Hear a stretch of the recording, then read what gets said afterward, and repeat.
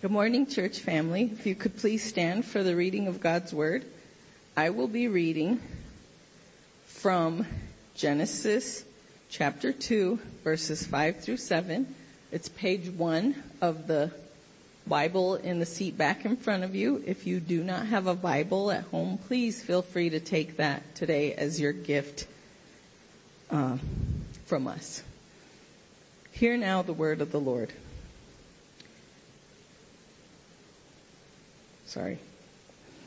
When no bush of the field was yet in the land, and no small plant of the field had yet sprung up, for the Lord God had not caused it to rain on the land, and there was no man to work the ground. And a mist was going up from the land, and was watering the whole face of the ground.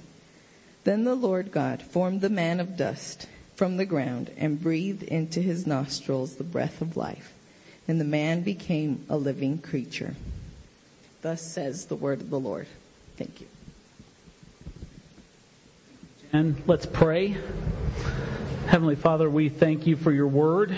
We thank you for what it tells us, not only about you, but about us, so that we can truly know ourselves and know how we are to relate to a God so holy, so perfect, so infinite, so eternal. So God, we pray that your word would be illuminated to us by your Spirit, that we would not be, Lord, dulled by words that we have maybe heard many, many times, Lord, but that we would become alive to the truth of what the Scriptures say, Lord. God, as I present the word, I pray that you would just help me, enable me, God, make me a right vessel to carry your word this morning, God, without any corruption from my own sinful heart, Lord, that would distract from the message that you want to give to your people. And Lord, I pray for any hindrance in the people, that they would have hearing ears and attentive spirits, and that they would conform their lives and their hearts and their desires to what you want, Lord God. And so we thank you for all of this. In Jesus' name, amen. You can be seated. Good to see you guys all here after the snowpocalypse last week. I have been doing this a long time, and seriously, I hit a record last week. That was the fewest people I have ever preached to. I kid you not. We had some online, of course, but it was a very, very sparse crowd. So for the online people, I tried to make it look like I was speaking to vast sums of thousands and millions and whatever, but not so. One of the things we did last week was we received our missions offering, and because of just the snow, we had a very small crowd here, and we didn't quite hit our goal. But I'm happy to report to you that even before you gathered this morning, we have hit our missions goal. So all of our missionaries have the checks have already been sent, and they will be paid in full, the things that we have pledged to them, and I'm really happy to report that to you. Also want to tell you, a couple of you have come up to me and had gotten our email about that shortage and said, hey, I'm writing my mission check today, and anything that comes in over that will just be applied to our next missions offering. We never redirect those funds whatsoever. So thank you so much for your faithfulness. It is making an impact throughout the world, an impact that, as I've told you many times, I've witnessed with my own eyes in visiting with our missionaries around the world and here locally. And so I'm really grateful for your generosity. Well, today we're going to do something a little bit different. For today, some of you may be aware of this, some of you may not, but today is Sanctity of Human Life Sunday. This was first celebrated several years ago, in fact on January 22nd, 1984, by President Reagan's proclamation.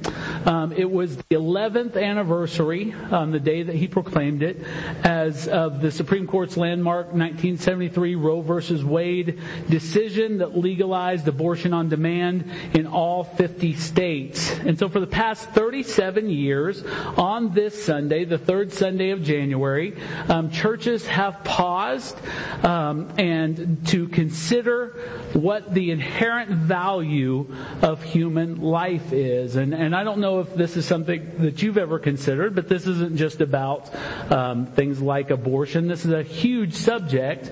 And so today we're going to join with our brothers and sisters across across the country, and we're going to focus on this topic this morning. So today what I want to do, the way we're going to do this, is we're going to consider 4 questions, and we'll go through them one by one. The first question that we're going to consider is, what does it even mean that human life has sanctity, or that it's sacred? Secondly, we want to consider in what ways do we, or the culture we live in, deny the sacredness of life. And thirdly, we're going to consider how Christians should be active in upholding the sanctity of life. And then lastly, we're going to consider together what is the best evidence that we have for the sanctity, the sacredness of life.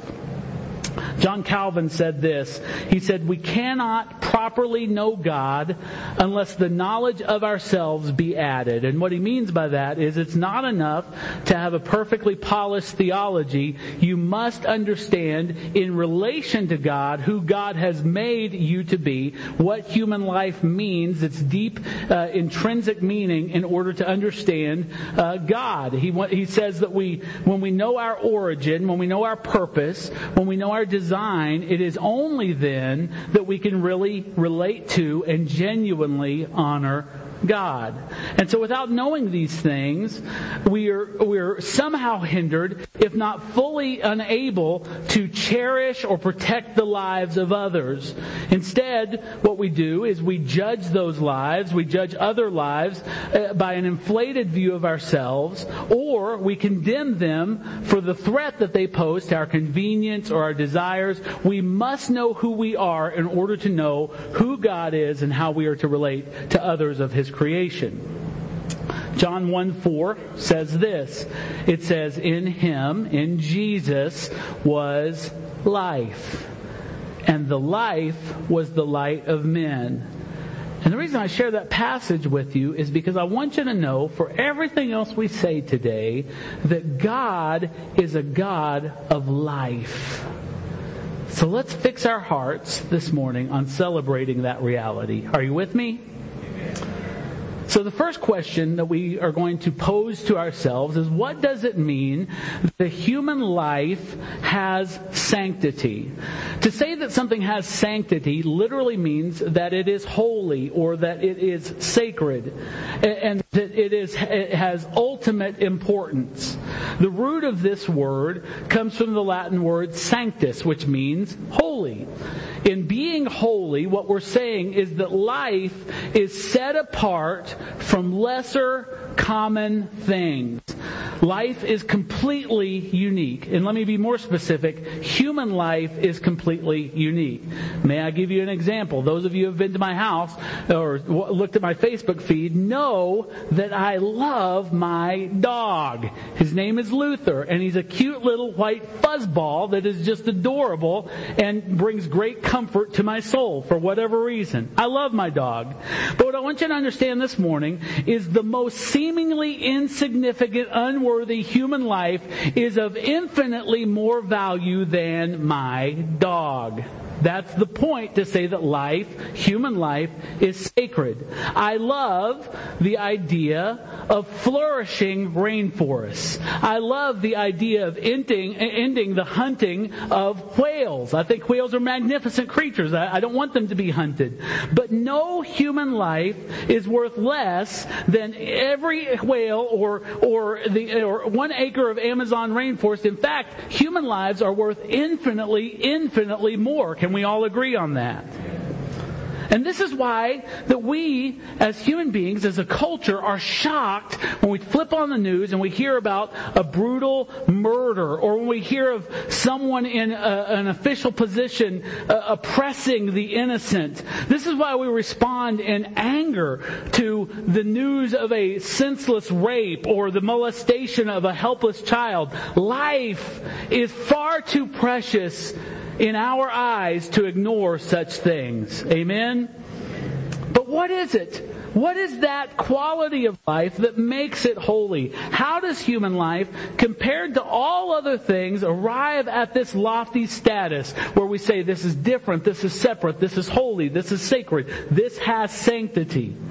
First, above all else, life is holy because God created it.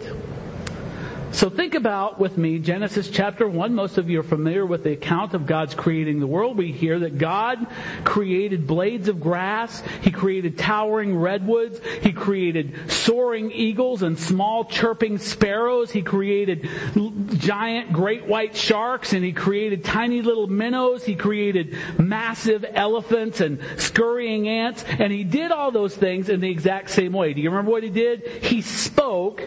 He just spoke the word, let there be, and they were formed in all their massive diversity just by the decree of God. God desired, He spoke, and boom, there they were. But it wasn't the same way with humankind. Completely different method that God took. When God created man, now think about this. Think about God in His majesty. Think about the descriptions that we see of Him in Isaiah chapter 6, throughout the book of Revelation, some places in Ezekiel, other places, the description of the majesty of God. Now imagine that God in all His majesty, infinitely holy, kneeling down in mud and dust and forming the man with His own loving hands. Not a spoken decree. He did not say, let there be a man. He said, let us make man in our own image. So what I want you to understand is no matter how your self-esteem is this morning, no matter what you view about yourself, you are of infinitely great worth, more than you can ever understand, because God made you. God designed you with His own hands. But it didn't stop there. The very next thing God did that He did not do with any other forms of life on the planet, He breathed into the man's nostrils, and the Bible tells us, we just read it, that the man became a living soul. Now you might read that, and understanding modern medicine, you might think, okay, so God gave him CPR and his respiratory organs began to function. That is not what the Scriptures are telling us. When it says that God breathed into the man, it's not saying that He gave him CPR. It's saying that He inspired him. It's that same word that we see when the Bible says that all Scripture is given by inspiration of God. He literally breathed into the man. He inspirited the man. And what that means is He placed something of His eternal essence into humanity and setting it apart, making it holy. He literally gave the man a soul, a spirit, and that made him different from everything else on the face of the earth. And ladies, don't despair. With the same loving care, He formed you and your kind from the man's rib, shaping it into the perfect companion to live by the side of the man in perfect harmony. It was a beautiful thing. And next, not only is life sacred because God created it, it's sacred because God is sovereign over it. Life is God's to give, and it's God's to dispose of. And He has never relegated the authority to give or take life to anyone else. Deuteronomy 32:39, God says, "See now that I, even I, am He, and there is no God beside me. I kill and I make alive. I wound and I heal, and there is none that can deliver out of my hand." In the Psalms, David said that all the days ordained for him had been written in God's book. No one can add to them or take some of them away. Now we know that oftentimes people do take life and end life. It doesn't mean that when the God is not in control when a life is taken. That is not at all what we're suggesting. Sometimes, Scripture makes clear, God uses circumstances and even people to bring about His will or His justice. And such is the case when a government sends troops to stop a murderous despot in a war, or when the state enforces justice for criminals. That is God's, the Bible teaches us that is of God's ordination. But even though God is sovereign over our times and the means of our deaths, holiness demands that He punish the one who takes the life of another. After murdering Abel, you guys might remember that story, God spoke to his brother Cain and told him this. He said, "What have you done Listen to these words. They're terrifying. The voice of your brother's blood is crying to me from the ground. And now you are cursed from the ground, which has opened its mouth to receive your brother's blood from your hand. Life is sacred, not only because God created it and because He's sovereign over it, but because our lives have a purpose. Did you know that? Did you know that you're not a cosmic accident and your life actually has a purpose? And I'm going to tell you this morning what that purpose is. Do you want to know? The purpose of your life is sacred because it is a gift from God so that you can have the time to spend in learning about and in believing in God, to conforming your lives to His will and to give Him glory and praise. See, from an eternal perspective, our lives are very, very short. Most of us, by today's statistics, will live somewhere between 70 and 90 years, liberally. We'll live 70 to 90 years is kind of the going rate right now. And in that, that time is given us is to spend our lives seeking God's face, living in the light of His countenance, because that is a very short time where our spiritual lives will be formed, which will impact us for the rest of eternity. And eternity, if you're not familiar with the concept, is forever. It never ends. A trillion years from now is just the beginning of eternity. The Westminster Shorter Catechism so famously tells us that man's chief goal in his life, I'll put that part in parentheses, is to glorify God and enjoy Him forever, even throughout eternity. So what I'm saying to you is if you ignore God now, if you say, hey, I got stuff to do, dreams to accomplish, agendas to complete, and I'll think about God when I'm dead, let me tell you something. If you ignore Him now, you will not enjoy Him in the sweet by and by.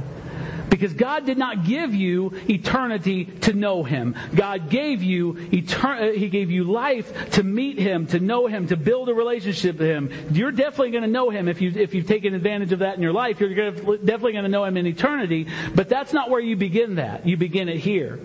Our lifetimes are given us to prepare for the next world. Did you know that? And some of us are just burning through life with no thought of God, no thought of the majesty that awaits us in His presence if we'll just submit our lives to Him now. And what a shock it'll be when we awake on the other side and any opportunity we had to feed on His grace is gone. David, several times in the Psalms, made this point very clear. He says in Psalms 30, verse 9, he says, what profit is there in my death if I go down to the pit? Will the dust praise you? Will it tell of your faithfulness? See, life is sacred because it's your opportunity to know and begin to know God. It's very important. Next, so that was first question. Next, how do we, and the culture we live in, often deny or even attack the sacredness of human life? And sadly, the ways are many. If God is a God of life, it stands to reason that those of His enemies, and when I say His enemies, I'm talking about all of us in sinful humanity, those who have resisted the will of God, would be promoters of death and resistant to life. But defense of and reverence for human life is a Christian distinctive. What do I mean by that? To deny life's value with your words or your actions makes your confession as a believer, to say that you're a Christian and yet to deny the sanctity of life, makes your confession of being a believer very, very suspect. Can anyone claim to be a follower of Christ if he has no care for others' lives? Or even for their own? Now, some of you might think that this is so obvious that it's absurd, what I just said. And you look around the room and you say, well, I doubt very seriously that there's anyone here that's guilty of actively murdering people. If you are here, we'd like to call you to repent before you murder us. But you may assume that there's no one here who's actively murdering people or oppressing the helpless or victimizing people that are disadvantaged. And I want to tell you that's good. We're glad that this isn't a church primarily for serial killers. We're glad of that. But there are ways that we can all, in our humanity and our sinfulness, passively ignore the value of a life. Let me just ask you some questions. How do you personally treat the poor? Are you a generous person to people in need? Do you wish harm on your enemies? Either the ones at work, the jerk that sits next to you on his computer, or the ones that are across the world. When injustice is blatant and people are mistreated, do you speak up or do you just mind your own business?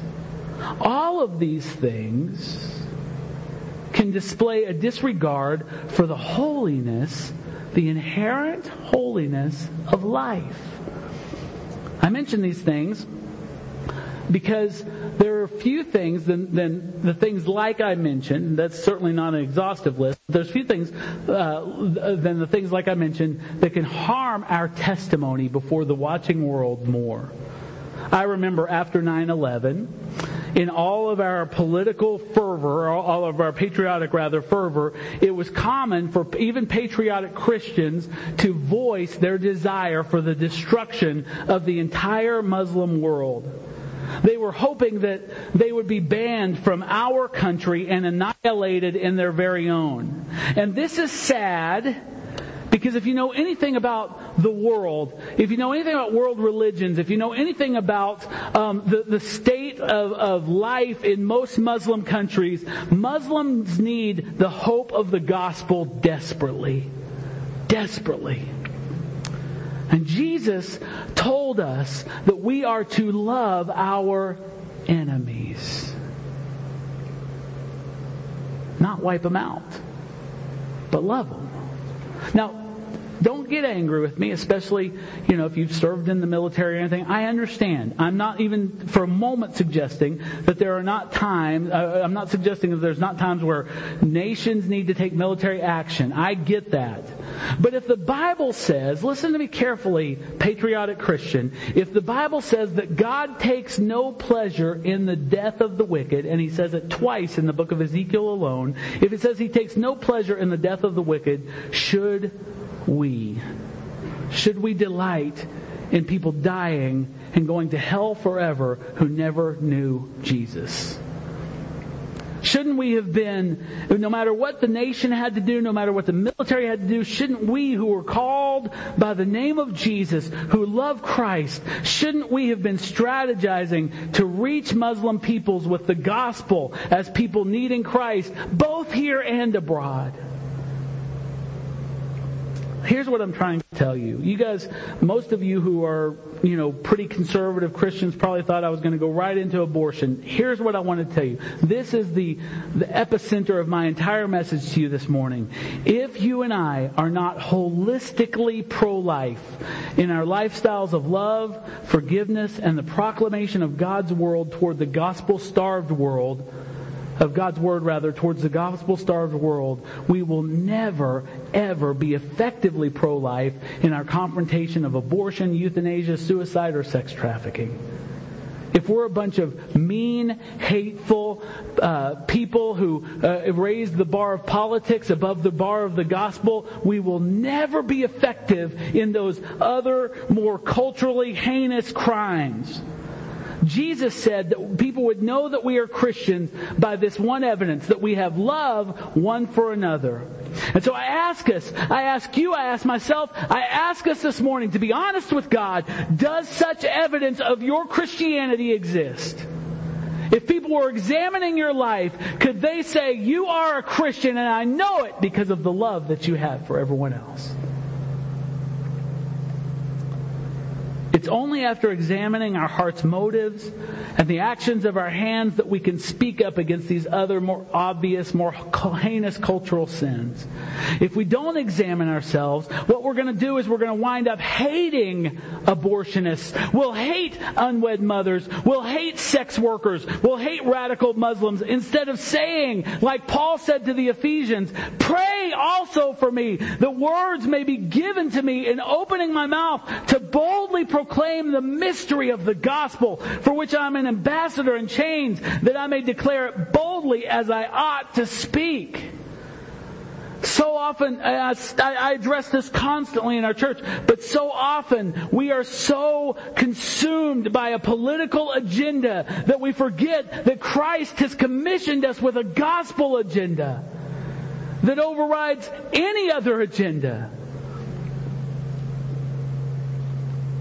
So if you are a Christian, if you're a pro-life Christian, if you're a pro-life Christian conservative, I want to ask you this morning directly, what fuels your pro-life fervor? Is it a political agenda, a desire for vengeance, or is it an open door for the gospel?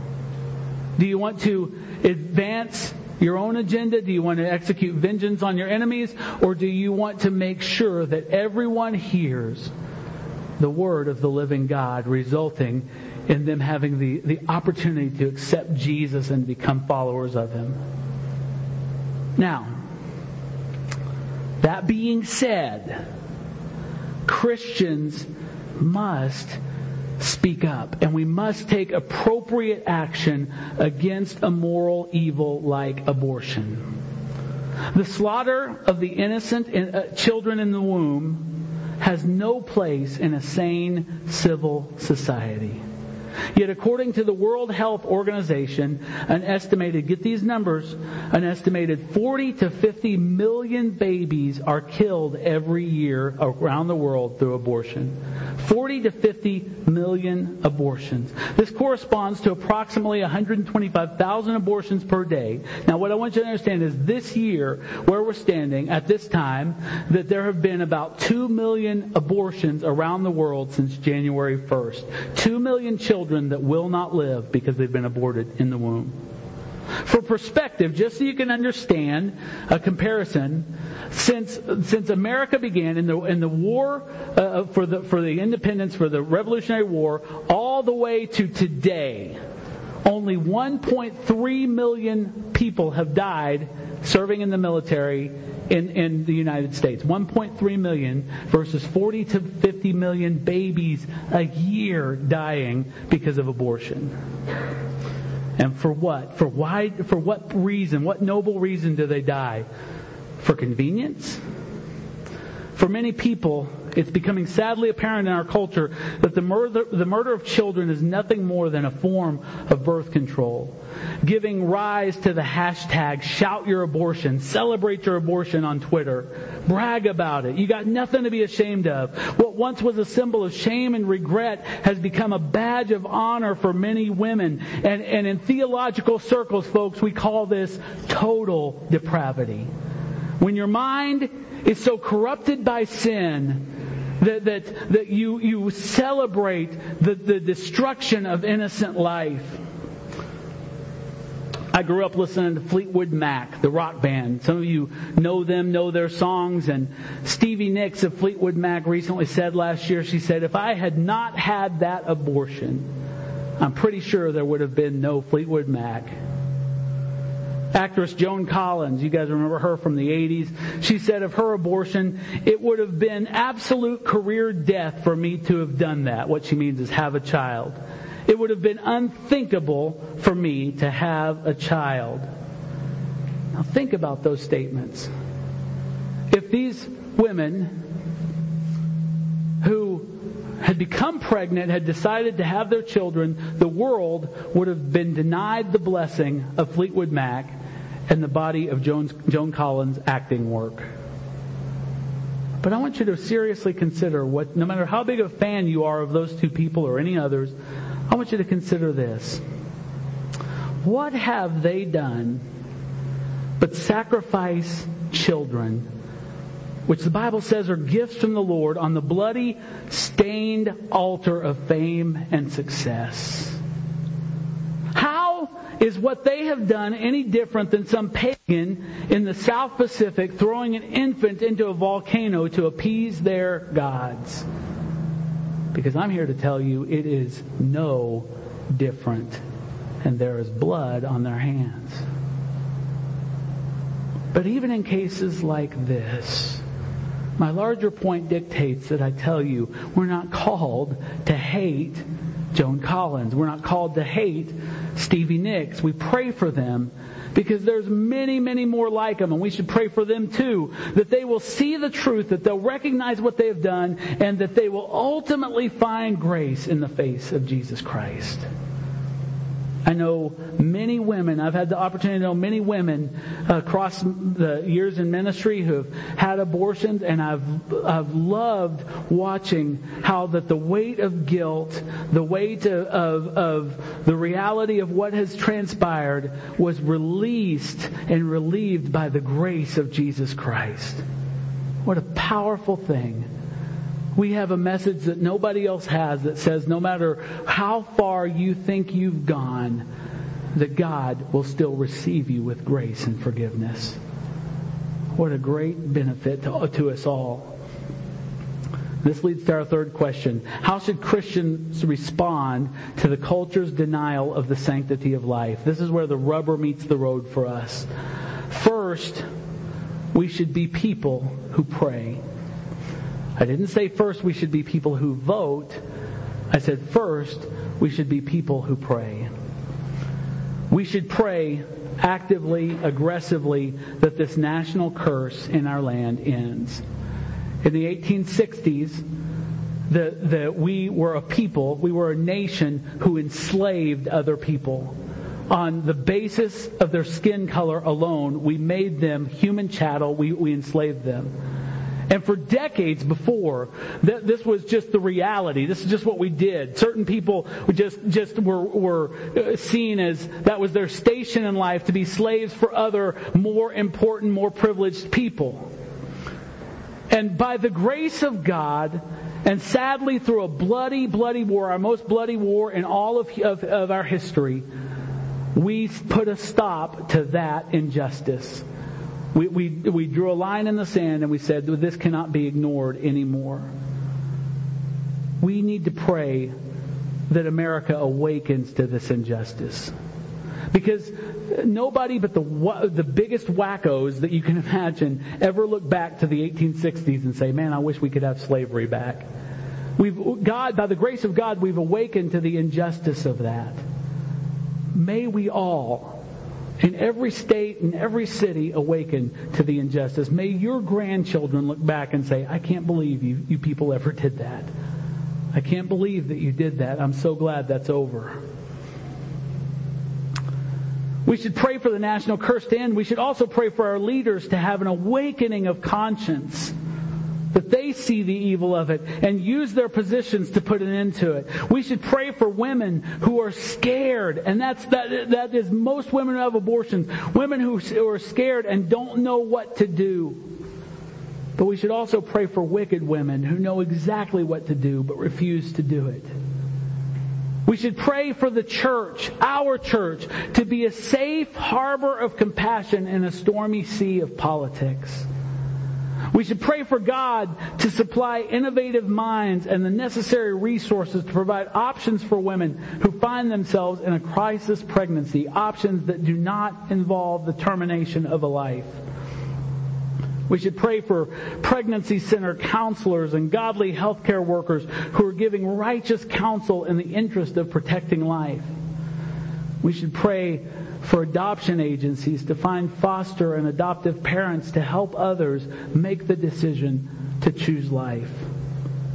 And on that note, I've cried this out for so long, but I hope that someday, like throwing a hook into the sea, a fish is going to land on it, somebody's going to grab onto this. But I hope that many of us would honestly ask the Lord if fostering and adopting a child is a practical way that we can provide real solutions to this problem.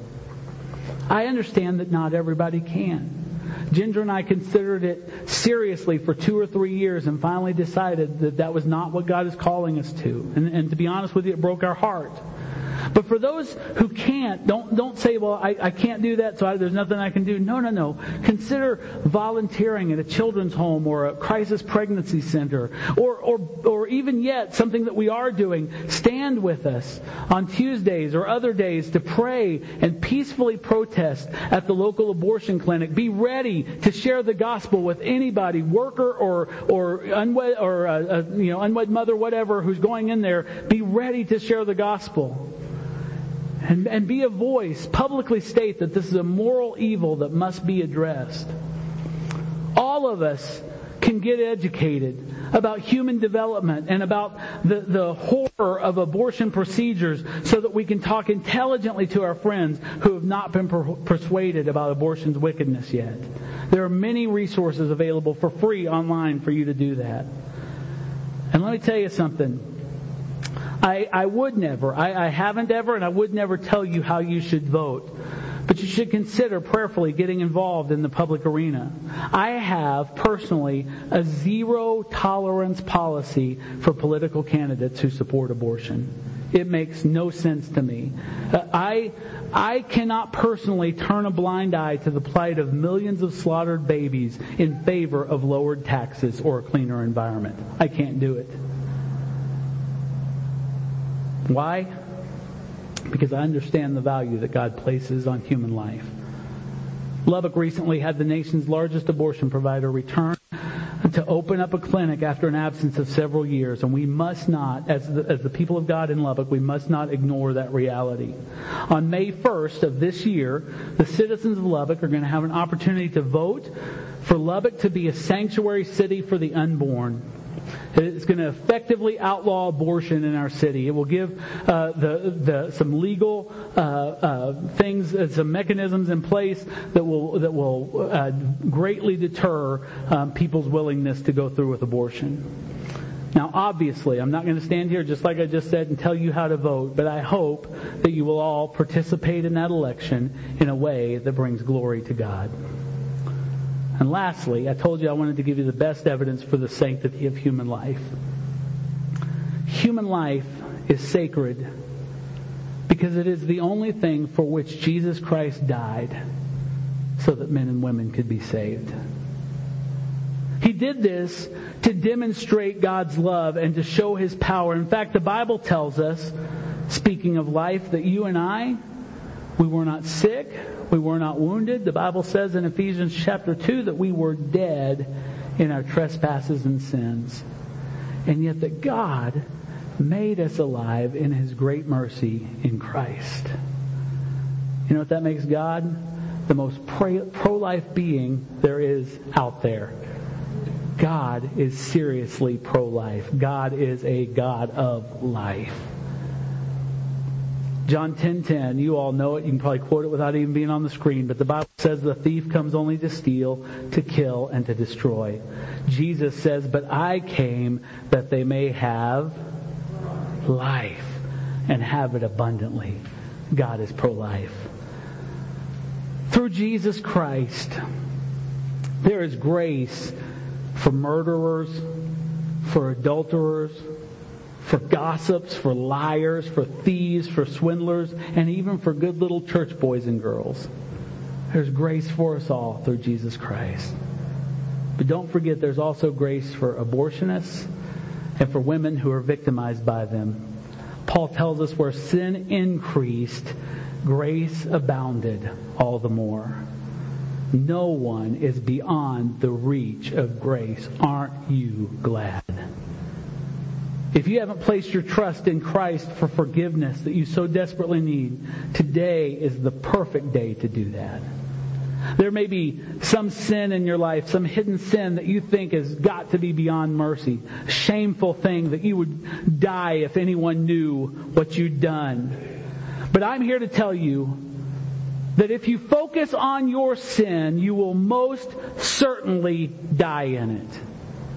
But if you will just raise your eyes and look to Jesus, you will certainly live. Romans 10:13 tells us, for everyone who calls on the name of the Lord shall be saved. Not certain people in certain categories of more acceptable sins. No. everyone who calls on the name of the Lord shall be saved. So today, can I encourage you, no matter where you are, no matter what your story is, to take His hand by faith. He promises in John 6 that He will not cast you aside or turn you away. And I say this morning, may all praise and all glory be ascribed to the Lord of life. Can we stand together? I'm going to invite you now to come to the table of the Lord and receive the elements. And let me just mention, sometimes we don't mention this, but I just invited some of you to come and know Jesus, to give your heart to Jesus, to trust Jesus. I'm not calling you to some religious action, some religious ceremony, some religious position. I'm telling you to believe that Jesus Christ died on a cross for your sins, not for sin in general, but for your specific sins. He died for you. And that He's calling you to put your trust in Him, to not trust your goodness, not trust your best thinking, not trust your strength or your beauty, but to trust only in Him. And if you have not done that this morning, I'm going to beg with you, I'm going to plead with you, not only to do it, but until you've done that, don't come to the table. This is nothing but I've said this before, but a snack for you, and that's not what we're about. For us, this is the remembrance of the sacrifice of Jesus on the cross. For us, it is the promise that we are feeding on Jesus. It is the promise that His presence is with us when we are gathered here around the table. These things, for someone who is rejecting Christ, mean nothing. But oh, how we would love for you to put your trust in Jesus this morning. But before you come to the table, would you just pull me aside, pull Pastor David aside, pull Pastor Paul aside and say, hey, I kind of want to talk to you this morning. I think I might need to make a decision like that before you come. And then we'll tell you the best we can how to proceed. But for the rest of you, I would like to invite you right now, just come and receive the elements and then go back to your seat and we'll take them together. For those of you that are believers, I'd like for you to pause a moment before we proceed with these words of institution from 1 Corinthians 11. And I want you to consider the words that I just said in consideration of those who may not know the Lord. And I want you to ask the Lord to make all of those realities very tangible to you. Today we remember the Lord's suffering. Imagine, if you can, the wrath of God that was poured out on Him on the cross as His hands and feet were pierced, his head crowned with a crown of thorns, beaten mercilessly with a whip. People pulled out His beard, punched Him in the face, spat upon Him. And all of that was a reflection of what you deserved in your sin, and yet were spared because Jesus took it on Himself. Consider that in remembrance as you take these elements. Consider also the promise of Jesus' presence. Where two or three of us are gathered together, He told us to take this supper when we're together, that Jesus is right here. This is a powerful, powerful sacrament for the church, because with it along comes the presence of the Lord. Do you have prayers that you're praying that you want God to answer? The presence of Christ is here to answer your prayers. Do you have questions that you are wrestling with? The presence of Christ is here to answer your questions. Do you have fears that you need relieved? The presence of Christ is here to relieve your fears. Do you need a transformation in your soul? Do you need sin to lose its grip and for you to grow into the image of Christ? The presence of Christ is here to make that happen. And lastly, we take this cup and this piece of bread as a reminder that Christ reigns until He comes. We are proclaiming His death. The place where last week I said that He was crowned as King of Kings, and we remember that.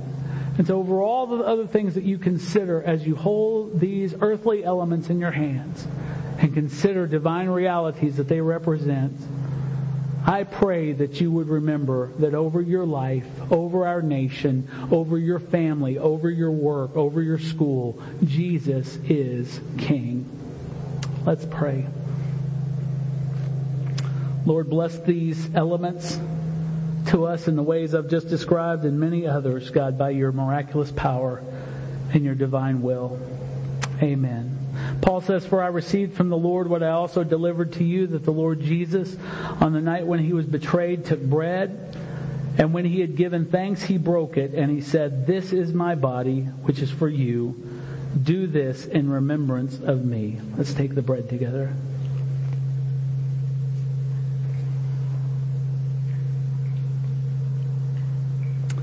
In the same way also, he took the cup after supper, saying, "This cup is the new covenant in my blood. Do this as often as you drink it in remembrance of me. For as often as you eat this bread and drink the cup, you proclaim the Lord's death until he comes." Let's partake together.